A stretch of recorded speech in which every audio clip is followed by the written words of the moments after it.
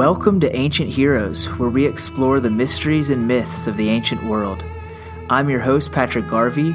You can find the show notes and learn more about ancient history at ancientheroes.net.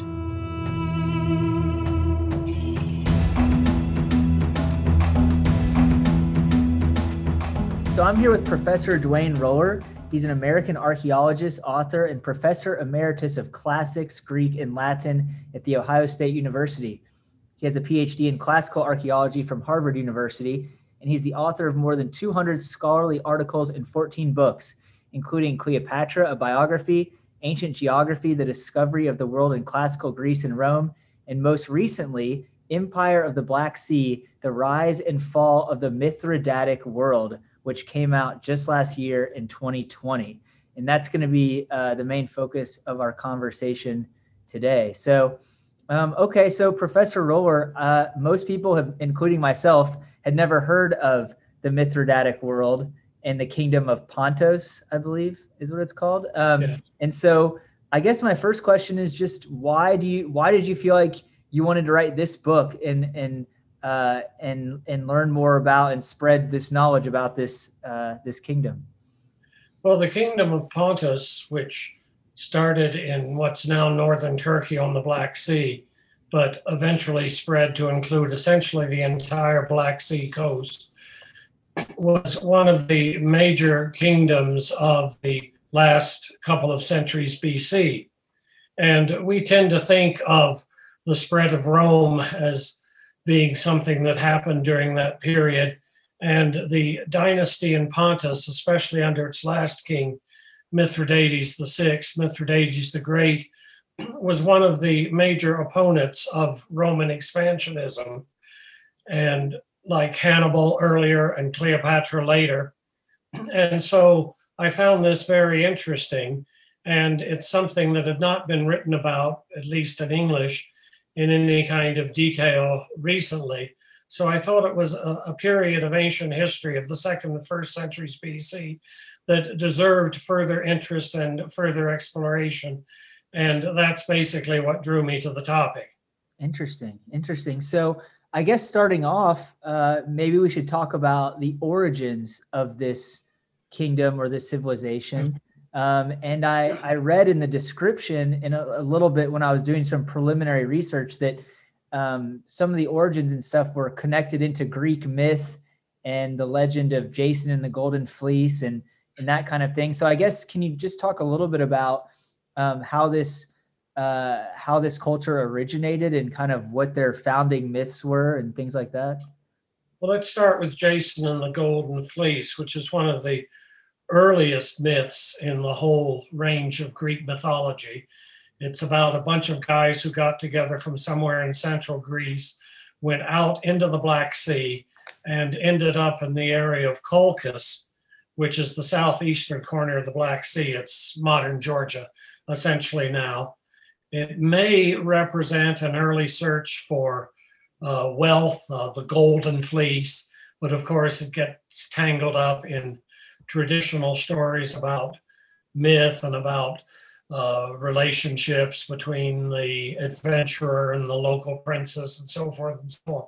It's a very complex tale, but this established the whole Black Sea area as a place of interest, a place of wealth, and a place of riches. The Greeks and people along its coast were forever interested in.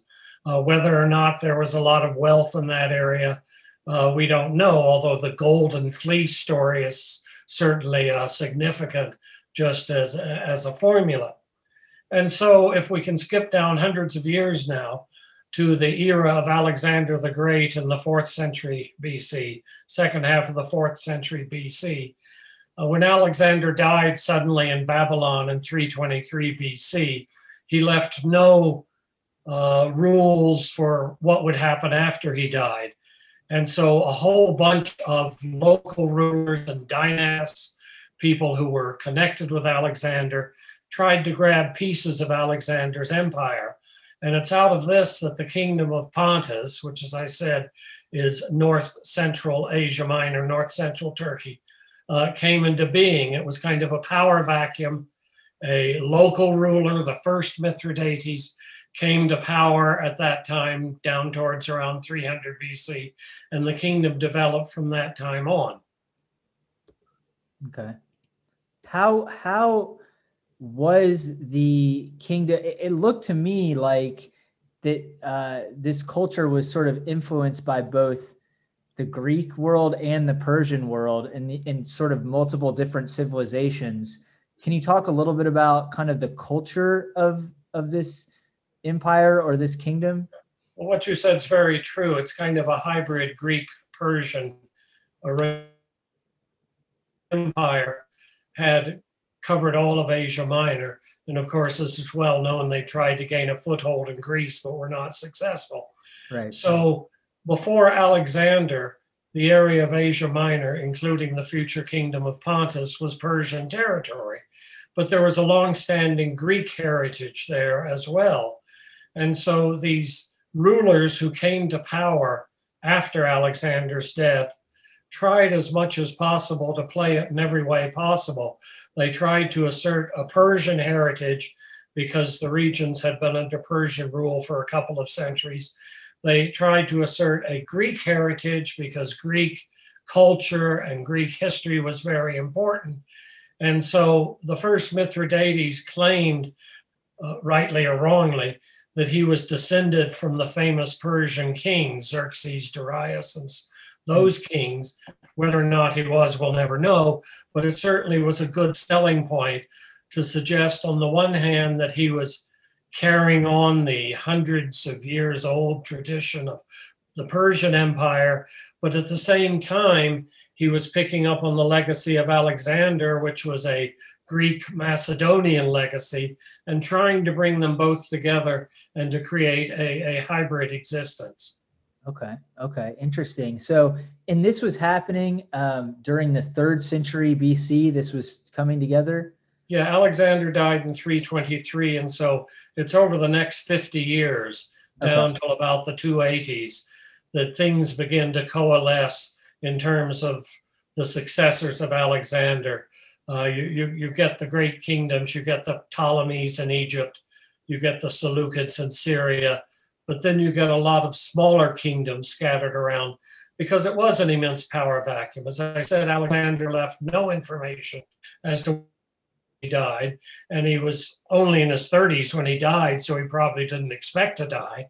Right. And so there was this immense power vacuum, and all of these petty rulers popped up, some more powerful than others, and it's into the early 3rd century BC that things begin to settle down. Okay. And so can we pick it up from there then, and just, I guess, can you talk a little bit about how this kingdom kind of evolved and grew in power over the next, couple of hundred years? Yes, for the first 150 years or so, it remains a minor kingdom.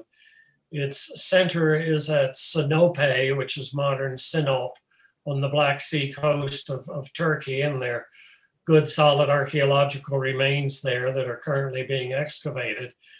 And it basically, to some extent, served as a buffer between the other major kingdoms. And for the first 150 years, there was a succession of rulers, practically all of whom were named Mithridates. They married into the great powers of the time, so they created a dynasty. Their daughters and sons married into other dynasties, and they consolidated a very solid position. It was a good location because there were mineral resources in the area, there were agricultural resources, and for hundreds of years there'd been trade routes going from the Levant, essentially Syria, Palestine, that area, up to the Black Sea. And so the Mithridatic kings, the kingdom of Pontus, was able to capitalize on that, and territory gradually expanded. I think we have to remember that in antiquity, claims to territory are often more. I lost you there for a second, Professor Roller. You said the territories are often what? Well, territories, there aren't solid frontiers in antiquity usually, like we have in the modern world. People say they're claiming a territory, and that may be part of their political ideology more than anything else. But the fact remains that the Pontic kingdom kind of gradually grew and spread over northern Turkey during the next 150 years. As I said, they made alliances with the other kingdoms, so they became part of the major powers of the era. But really, much of what happened to make it famous didn't happen until the last king of Pontus, Mithridates VI, Mithridates the Great, came to power in the 130s BC. Okay. So that was Mithridates the Sixth, and it sounded like he was someone who became quite an adversary for the growing Roman civilization. Am I correct in saying that? Yes, by the time Mithridates the Great came to power, the Romans were already advancing to his west. The Romans gained their first foothold in Greece, essentially at the end of the 3rd century BC. And by the middle of the 2nd century, they gained a foothold in Asia Minor, in coastal Asia Minor. And so here are the Mithridatic kings, especially Mithridates V, the father of Mithridates the Great, and then Mithridates the Great, when he comes to power in the 130s, kind of looking to their west and seeing this great power coming closer and closer. Now, one thing we always have to remember in history is that we, to some extent, are at a disadvantage because we know how things are going to turn out. We know that Rome is eventually going to rule the world or the whole Mediterranean basin, but that wasn't inevitable in the 2nd century BC. Rome was just another growing power. But nevertheless, it seemed to be coming closer and closer every year. And Mithridates VI, when he came to power, set himself up as an adversary, as you said, to Rome. He, of course, knew his history, and he knew about a previous great adversary to Rome, Hannibal, who was really just less than a century previously. And of course, Hannibal in the long run had failed, but Mithridates said, I can check Roman power. I can succeed where Hannibal failed. And so that really becomes his own ideology at the century BC in setting himself up. He is going to be the person who keeps the Eastern Mediterranean world from becoming Roman.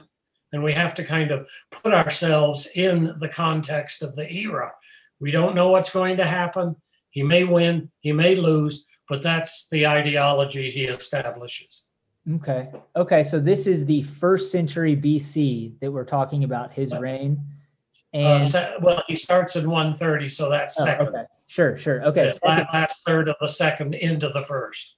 Okay. And what is the status of Rome and the Roman civilization at this point? It hasn't become the kind of the Roman Empire ruled by the Caesars and all of that yet, correct? So no. Rome is still a republic. Okay. And it has expanded from being a city-state in the center of Italy, where Rome is today, to controlling all of Italy, and then getting involved with the Carthaginians, including Hannibal, which brings them control of the Western Mediterranean, of the Iberian Peninsula, of parts of North Africa. And at first, they seemed uninterested in what was happening in the Eastern Mediterranean. But one thing that certainly tipped the balance was that Hannibal, after being defeated by the Romans, came to the Eastern Mediterranean and began to stir up anti-Roman trouble. He traveled from royal court to royal court. He may even have gone to the Mithridatic court and kind of said, won't you help me get those Romans? And so this made the Romans turn east. And so by the time Mithridates the Great came to power in the 180s, Rome controlled the Western Mediterranean, but was just beginning to expand into the Eastern Mediterranean. And it's very much like some of the modern colonial wars, when you get one foot in an area, it just kind of goes on and on and on and never stops. And so once Rome developed a policy that the Greek world was of interest to them, they just continued becoming involved more and more in the Greek world, first in the Greek peninsula proper, and then in the Greek states in Asia Minor, which by about the time of the accession of Mithridates the Great brings Roman territory right up against Pontus. And this, of course, is a matter of concern. Where are the Romans going to go next? Right. Okay. So, in staying on Mithridates the Great for a moment, it looked to me like he was sort of the overarching figure of this kingdom that people talk about and want to write about and that kind of thing, or the most well-known figure to come out of this kingdom. How do we know what he was like? Or, is he mostly known because he was kind of had some success in holding back the Roman expansion? Well, what else do we know about him? Yeah, we have some good biographical material, although very little from his own day. It's mostly from the Roman period, which of course again brings us to the factor that the people who were writing about Mithridates much later knew what was going to happen. But right. we know the man fairly well. We have a fair amount of writing with him, and he seems to have been a very interesting personality. He was a well-educated person. We don't know how, but we know that he was exceedingly adept. He allegedly spoke over 20 languages, more than anybody did in antiquity. He was capable in pharmacology and in botany, which is often an interest of royalty at this time, because the biggest danger that royalty has to face is getting poisoned. Okay. And so there are quite a few kings out there who become experts in pharmacology and botany. He seems to have done a lot of plant research and so forth, hybridization of plants, creating new plants. He created various kinds of antidotes to poisons.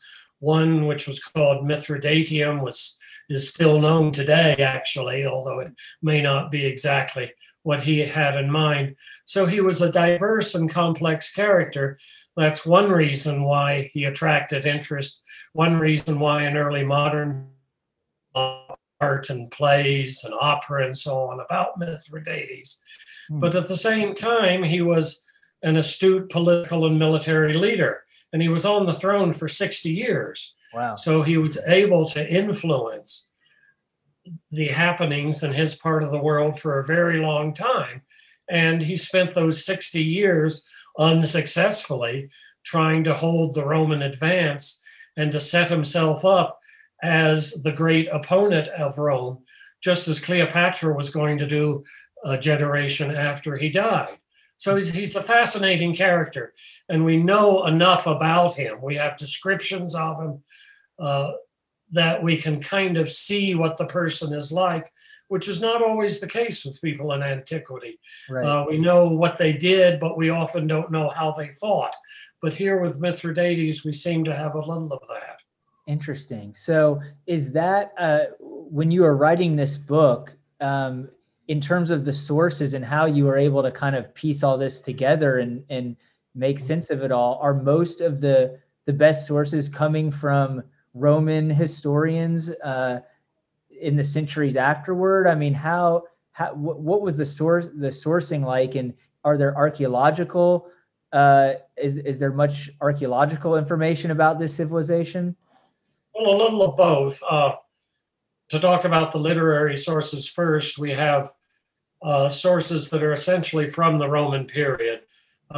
They're in Greek because even in the Roman period, a lot of historical writing was still done in Greek. But we do have a detailed account of the Mithridatic kingdom by a man named Appian, who was writing about AD 100. Mm-hmm. And it's really remarkably detailed. But of course, it's 150 years after Mithridates died, and a lot had happened in that 150 years, which influences Appian's take on it. And we have other lesser sources. We have practically nothing that's contemporary. We have a few comments by Cicero, who was involved in the political maneuvering against Mithridates, but practically everything that we have is much later. Archaeologically, in the kingdom of Pontus, there are all kinds of archaeological remains in Pontus and around into the Black Sea area, the Crimea, the northern Black Sea, where since things opened up in the Soviet Union and Russia, we in the West are learning a lot more about the physical remains of the north side of the Black Sea, where the Russians have been working for a long time, but we didn't know very much about it. But now we know a great deal. So we have a good amount of physical material that accompanies the literary material, and that helps in putting together this extensive picture. Interesting. Okay. So I just to remind listeners, we're talking to Professor Dwayne Roller about his 2020 book, Empire of the Black Sea, The Rise and Fall of the Mithridatic World, which is available now. So I guess my next question is, what ended up happening to this kingdom? What was the decline, and what ended up happening to Mithridates the Great? Well, Mithridates, as I said, was a very capable person. But unfortunately, he lived at a time when his opponents were more capable than he was. And over a series of nearly 40 years, there were various engagements between him and the Romans. And sometimes the Romans acted with a great deal of ineptitude, because this was the period that the Roman society was changing. This was moving into the period of the evolution of Rome from a republic to an empire, when famous people like Cicero and Julius Caesar and Pompey the Great were becoming leaders of Rome and trying to work out a system so that Rome could evolve from a Italian city-state to a world empire, often not very successfully. Every person I just mentioned, Cicero, Julius Caesar, Pompey the Great, none of them died naturally. Mark Antony didn't die naturally.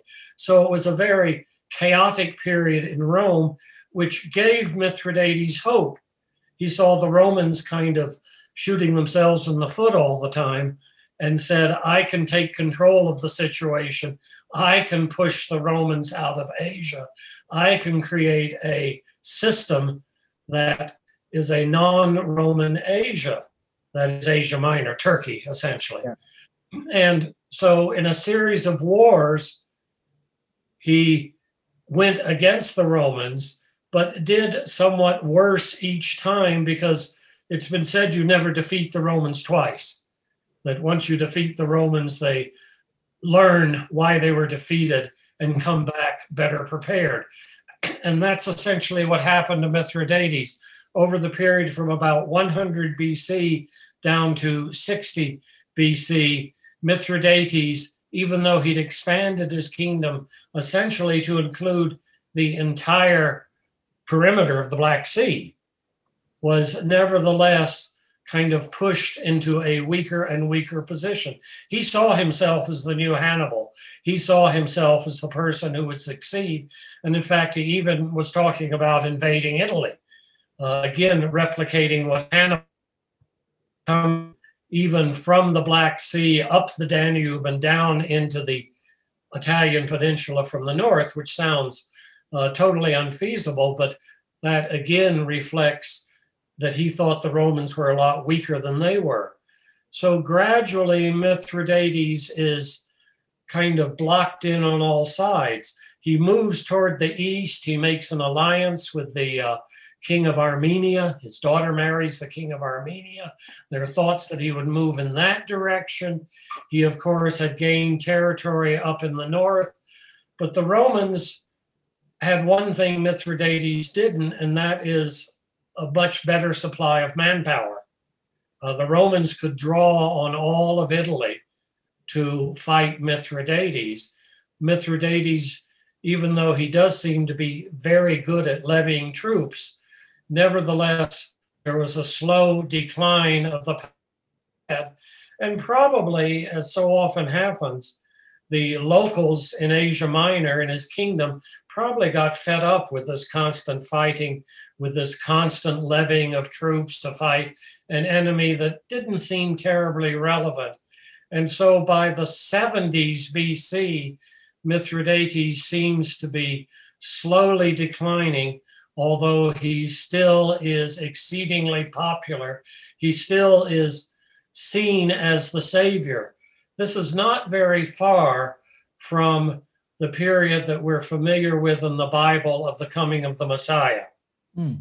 And that may not seem immediately relevant, but there was a lot of talk from about the time of Mithridates to the time of Jesus about some great savior who would come and save the world. Of course, in the Bible, it takes on a religious component, but it certainly had a political component that someone was out there who would keep the Romans away.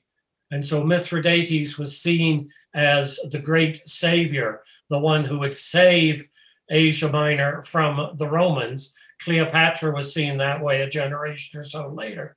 So this kind of kept him going year after year after year, but in a kind of steadily deteriorating position. And the Roman leaders became more and more capable and more interested in really curbing his power. Okay. So did he ultimately, was the kingdom just conquered by Rome? Was he killed? What happened? Yes. Well, eventually, getting down into the 60s now, okay, eventually things got so bad in Pontus that he had to retreat. He, going to his son-in-law, the king of Armenia. And the king of Armenia was sharp enough to realize he shouldn't have anything to do with Mithridates because that would mean a Roman invasion of Armenia.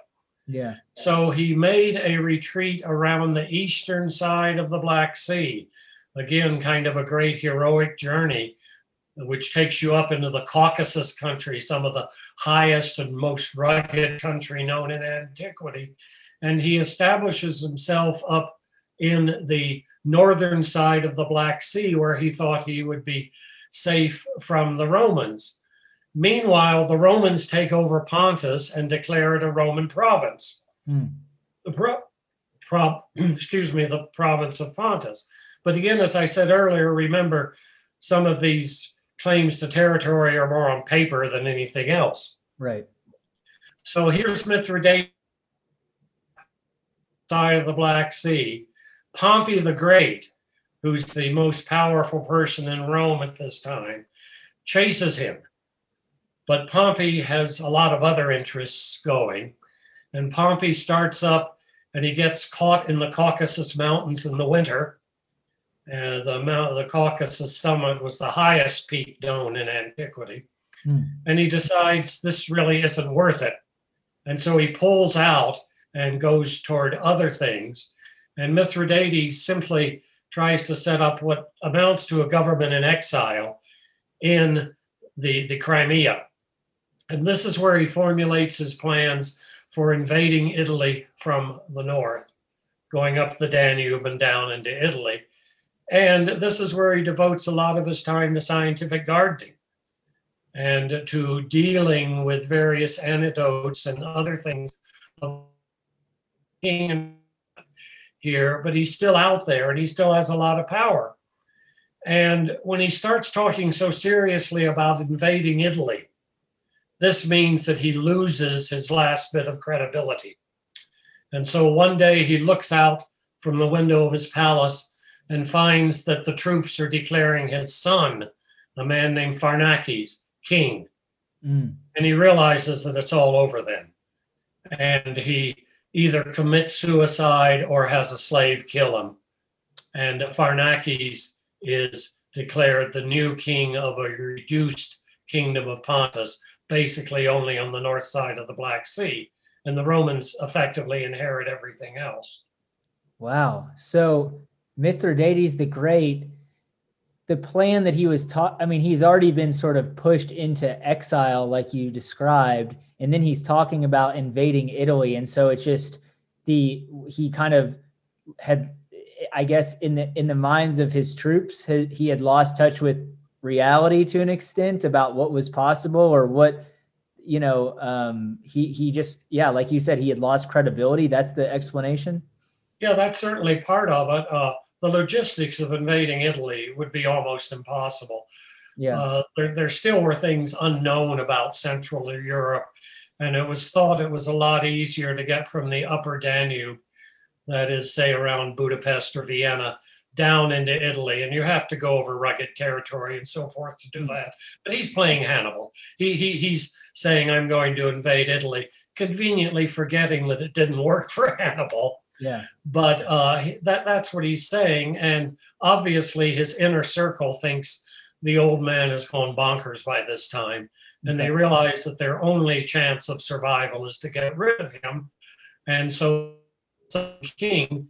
And of course, when in antiquity, in a pre-Christian world, when all hope is lost, committing suicide is considered an honorable way to end it all. And we certainly have that. We have it with Antony and Cleopatra, of course. And so that really, he had nowhere else to go. And he obviously did not really want to simply live in exile. And he probably would have been done in by his inner circle if he hadn't done the deed himself. Interesting.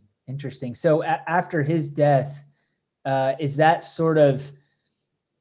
kind of the end of the story as it relates to the kingdom of Pontus as its own independent place? Well, there are a lot of twists and turns, and Pharnaces, his son, as I said, rules an independent kingdom under close Roman supervision for quite a while. And the part of Pontus, the traditional part of Pontus, becomes Roman territory, and then it's reestablished under a dynasty. The Romans had this policy, which they certainly tried with Mithridates, but he was too aggressive, of establishing kingdoms around their perimeter. Because if you had a local kingdom at the perimeter of the Roman Empire, you could again play it both ways. The king or queen would have owed power to the Romans. So the monarch was beholden to the Romans. But as a local, the monarch could relate to the locals. And the policy worked with varying degrees of success. Probably the best known example of this kind of allied king is Herod the Great of Judea. Right. In a slightly later generation. And so basically what the Romans did was to set up a dynasty in Pontus and in the Crimea that could rule locally with close Roman supervision and essentially keep an eye on Roman needs in that particular area, but say to the people, look, I'm one of you. So I can keep the Romans in check. And sometimes it worked, sometimes it didn't. With Herod the Great, it worked quite well for a while, but he eventually seems to have gone insane and everything fell apart. With Cleopatra, it worked reasonably well, but again, things took strange turns when Antony got involved, and that eventually fell apart. Usually, these allied kingdoms eventually became Roman provinces. But I think Pontus, especially the Crimea part of Pontus, was so remote that the Romans really didn't want to send their own people up there. I see. And so it lasted as an independent kingdom, really, for most of the Roman period. And the allied kingdom of Pontus, and we know descendants of Mithridates who were still active in the area generations later. Okay. So do we know much about, I'm trying to imagine a little bit about this kingdom kind of at its height, and were there cities that we can point to that were comparable to other cities in the Mediterranean world? Yes, well, as I said, Sinope was the capital, and archaeological evidence shows a flourishing and prospering city there. And I think in many cases, the demographics that even exist today reflect what they were in antiquity. Nothing was as big as Rome or Alexandria or even Athens, but certainly it was an economy with a certain amount of urbanization. And then, probably as always, most of the population was in the countryside. There was a great deal of agricultural wealth in Pontus, and they were able to export things. And even in the northern Black Sea, grain was exported to the Mediterranean world. And there were mineral resources that were used.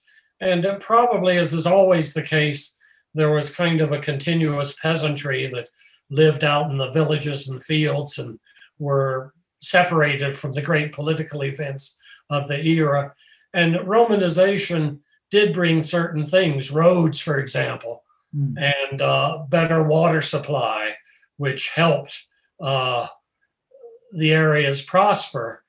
But of course, it's a world that's very difficult for us to understand, this pre-industrial revolution world, Right. where technology was simple, where the only means of getting around was walking, or if you're on a coast, by ship. It was, in one sense, a simple life, but in another sense, these were people who were just like us biologically and were able to produce great art and great ideas. But it's a very different environment. And I know I often have trouble explaining to my students that, yes, people could think in a world before computers. Yeah. That obviously these people had brains and could do exciting and wonderful things, but they didn't have the technological help that we have today. Yeah. Yeah. Interesting. So how would you characterize the legacy of the kingdom of Pontus and Mithridates the Great? And I think you've touched on some of this already, but and you're sort of helping contribute to that legacy by writing this book. But what is your kind of takeaway? What do you see? What do you see them as? Well, as I kind of alluded to previously, we see him as one of the three great opponents of Rome. The last time that the Romans really encountered opposition, first with Hannibal, late 3rd century, then Mithridates, early 1st century, and then Cleopatra a generation later. All three of these people, of course, did not know that Rome would eventually win and saw themselves as the alternative. And after the 1st century BC, Rome had no serious opposition, or if they did have opposition, it was like with the barbarians in Central Europe, the Germans, the Goths, and others, and a realization that this was territory they probably shouldn't be in anyway. Yeah. And so they would a perimeter of the empire that was fairly stable for hundreds of years. But with Mithridates and the other two, there still was a serious hope that the world might go in different directions. And science fiction authors have dealt with alternate universes, that if Mithridates or Cleopatra won, how the world might be different today. And that was the last time that something like that would have happened. So that's certainly one important point. It's a real change in the dynamics of the world. Once these people are gone, we're on the path to the all-encompassing Roman Empire, which is very much the legacy that we are still in today. Yes. The second thing, of course, is the interesting personality of Mithridates, that he wasn't just a warrior king. He was an educated person who contributed culturally. We probably know something about him, even if he wasn't involved in his political effort. Because of his writings, we know that he wrote, none of them survive, but people quote them. His writings on botany and on gardening and things like that, his knowledge of languages. He was an interesting personality, and he influenced the Romans in that way too. The Roman gardens that we have some remnants of in and around Rome, and we know about from Pompeii and so on. After Mithridates, the Romans got very interested in gardening. And we know that Mithridates' books came to Rome. Some of them were translated into Latin. And so he actually had a cultural influence in the direction of Roman culture. And we think, as we see in movies often of Romans in their villas with their beautiful gardens. A lot of that goes back to the influence of Mithridates. Wow. So he's a fascinating character, but I wanted in my book not just to write about Mithridates, but to write about where he came from. And so that's basically why I started with Alexander, with the beginning of the Mithridatic dynasty, and carry it on for this 250 years or that the dynasty grew, culminating in this fascinating personality. And of course, even though I only deal with it in passing and it's not really my field, the fact that he was picked up by so many people in early modern times, in terms of dramas, in terms of artworks and the like, that too means that he had a remarkable influence on modern culture. Okay. Wow. So I did have one kind of more minor question. We've looked a lot at some of the mythological heroes on this podcast, including Achilles, and on my website, I've written some articles and things about the cults of Achilles. And I know that one of them was one of the areas that his cults were really pronounced was around the Black Sea area. And I was just curious if you came across any of that, or if any of that was from this culture that we're talking about now, or was that something different? Well, there is a story that Achilles was rescued from death at Troy by his mother, the goddess Thetis, and his body was spirited up into the northern Black Sea region, and that he had some kind of afterlife there. And so when Greeks reached there or after they reached there, they saw this area as one connected with Achilles. Now, there always was a tendency when previously unknown areas to fit their own mythological history into these unknown areas, to see local cults as versions of their own cults. A similar story is the story of Iphigenia, who was sacrificed by her father Agamemnon to get proper winds to go to Troy. But no, she was spirited away and she ended up on the north shore of the Black Sea. There's this tendency toward religious assimilation. You go into an area, the people have their own local cults, and the Greeks say, oh, this is just like our cult of this or our cult of that.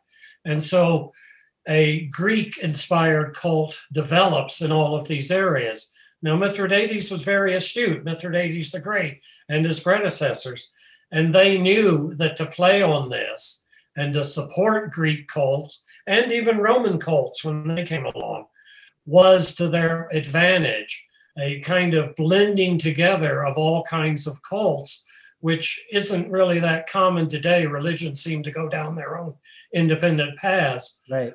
But blending together, seeing all religions as part of a universal whole.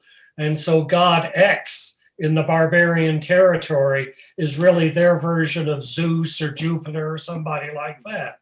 And yes, the Pontic kings did make good use of this, as they made use of the Jason and the Golden Fleece story and kind of side myths connected with all of that. One of the parts of the Golden Fleece story is that Jason, when he came back to the Greek world, went up the Danube and crossed over into the Adriatic. Well, who do we know who's thinking about doing the same thing? Yeah. Obviously, Mithridates all of this material and used it to his advantage. Interesting. Wow. We've been talking about the 2020 book, Empire of the Black Sea, The Rise and Fall of the Mithridatic World by Professor Dwayne Roller of The Ohio State University. Professor Roller, is there anything else that you want to add, or I'm assuming that your books and things are all available on Amazon? I think so, yes. Okay. Is there any other place people should go to see your work and any of the research you're doing? No, I am currently working on things connected with ancient geography. And these will probably be a little more in the scholarly area than the Empire of the Black Sea is. But obviously, when you get involved in people who are at the fringes of the world, at least from an ancient point of view, you begin to think of the geographical environment, which of course influenced the way people think. The north side of the Black Sea was a long way north for people from the Mediterranean, and it was a hostile environment. Greeks were astounded that the ocean could freeze and there could be days without freezing. And so that very much influences people. And I'm kind of working in that kind of direction now. Interesting. When are you thinking that some of that work might be published? Oh, who knows? It's a long and laborious process. If you set deadlines, you just get into trouble. Yeah. And of course, even once you've finished writing, it takes a year or two for the production process to go on. We'll stay in touch. And as long as I'm trying to start doing this podcast weekly. And so as long as we're still doing it, we'll share info about that work as well. And in the meantime, listeners who are interested can check out Empire of the Black Sea on Amazon. Thanks for talking to us today. And I will send you a link to the episode as soon as we post it. Okay. Thank you so much. It's been my pleasure. Thanks. See ya. Thank you. Thanks to Derek Feister for composing the music used in this episode. If you like the show, consider leaving us a review on iTunes or your podcast app. Until next time.